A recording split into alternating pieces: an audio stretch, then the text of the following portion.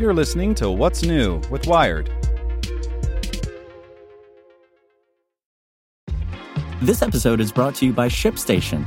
You know, some things take a lot of work, like sending little robots to far-off distant planets. And just as that's challenging, so too is running a successful e-commerce business, especially when there's so much to do.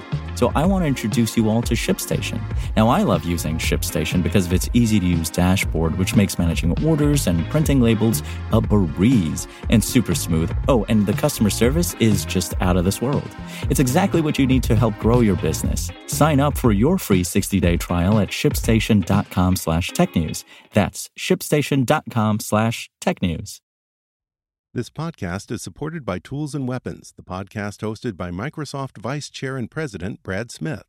Each episode features insight you won't find anywhere else from the center of the conversation surrounding emerging technologies like AI. Right now on the podcast, you can hear a special episode where Brad Smith lays out Microsoft's vision for a vibrant marketplace driving the new AI economy. To hear more, follow or subscribe to Tools and Weapons with Brad Smith wherever you get your podcasts. Hello, my name is Zeke Robison, and this is Wired. The next COVID-19 battle will be about vaccinating kids. Pfizer and Moderna are midway through clinical trials, and the public health system is well versed in delivering childhood shots. The challenge? Politics. Earlier this week, the Tennessee Department of Health fired its top vaccine official, Michelle Fiskus. Her transgression? In May, she had sent a memo to pharmacies and physicians in the state, relaying a Tennessee Supreme Court decision that allows teens to seek medical care, including vaccinations, without their parents' consent. At the time, the Food and Drug Administration had just authorized the Pfizer vaccine for 12 to 17-year-olds, and one for the Moderna vaccine was soon to follow. Fiskus's firing came 2 days after a crowd at the Conservative Political Action Conference in Dallas cheered an announcement that the Biden administration hasn't achieved its goal of getting one dose of vaccine into 70% of Americans by July 4th.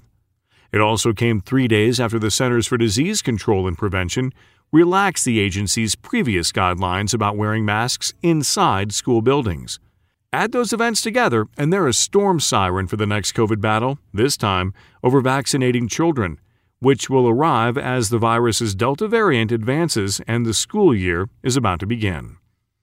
Next, if you're a member of the U.S. military who's gotten friendly Facebook messages from private sector recruiters for months on end, suggesting a lucrative future in the aerospace or defense contractor industry, Facebook may have some bad news.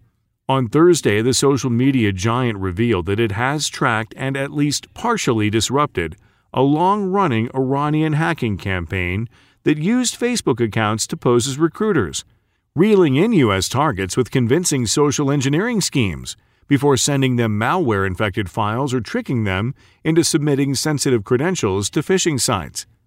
Facebook says that the hackers also pretend to work in the hospitality or medical industries, in journalism, or at NGOs or airlines, sometimes engaging their targets for months with profiles across several different social media platforms. And unlike some previous cases of Iranian state-sponsored social media catfishing that have focused on Iran's neighbors, this latest campaign appears to have largely targeted Americans, and to a lesser extent UK and European victims. And air travel used to have certain rhythms. Business travelers flew out on Monday mornings and back on Thursday evenings, filling pricier seats. Now, as more passengers are vaccinated and willing to travel, the airline industry is seeing green shoots. More than 2.1 million people traveled through U.S. airport security checkpoints on July 5th, nearly twice as many as last year. But that was still 20% fewer than in 2019. That doesn't mean that the pictures created by airlines' algorithms have gotten any clearer. Airlines are operating with less data and more uncertainty than usual, creating a complicated math problem. It's not just figuring out where people want to go and how much they'll pay. It's also making sure that the right-sized aircraft and full-rested crew are in the right place for takeoff. And the number crunchers who run their systems have found other ways to cope. Want more news you can use? Sign up for the Tech in 2 newsletter at wired.com/TT. So if you ask anyone in the Wired newsroom, what's on your mind? Here's what some of us are thinking about. Big tech, the coronavirus pandemic, climate change, disinformation, and election security. What policing should look like in the future. This is Get Wired. And I'm your host, Lauren Good. Every story about technology is really a story about people. The good, the bad, and the ugly. Get Wired. Subscribe on Apple Podcasts, Spotify, or wherever you get your podcasts.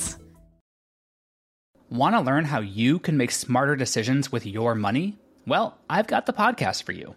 I'm Sean Piles, and I host NerdWallet's Smart Money Podcast. Our show features our team of nerds, personal finance experts in credit cards, banking, investing, and more. And they'll help you make the most of your money while cutting through the clutter and misinformation in today's world of personal finance. You'll get clarity on strategies to help you build your wealth, invest wisely, shop for financial products, and plan for major life events. Listen to NerdWallet's Smart Money Podcast wherever you get your podcasts.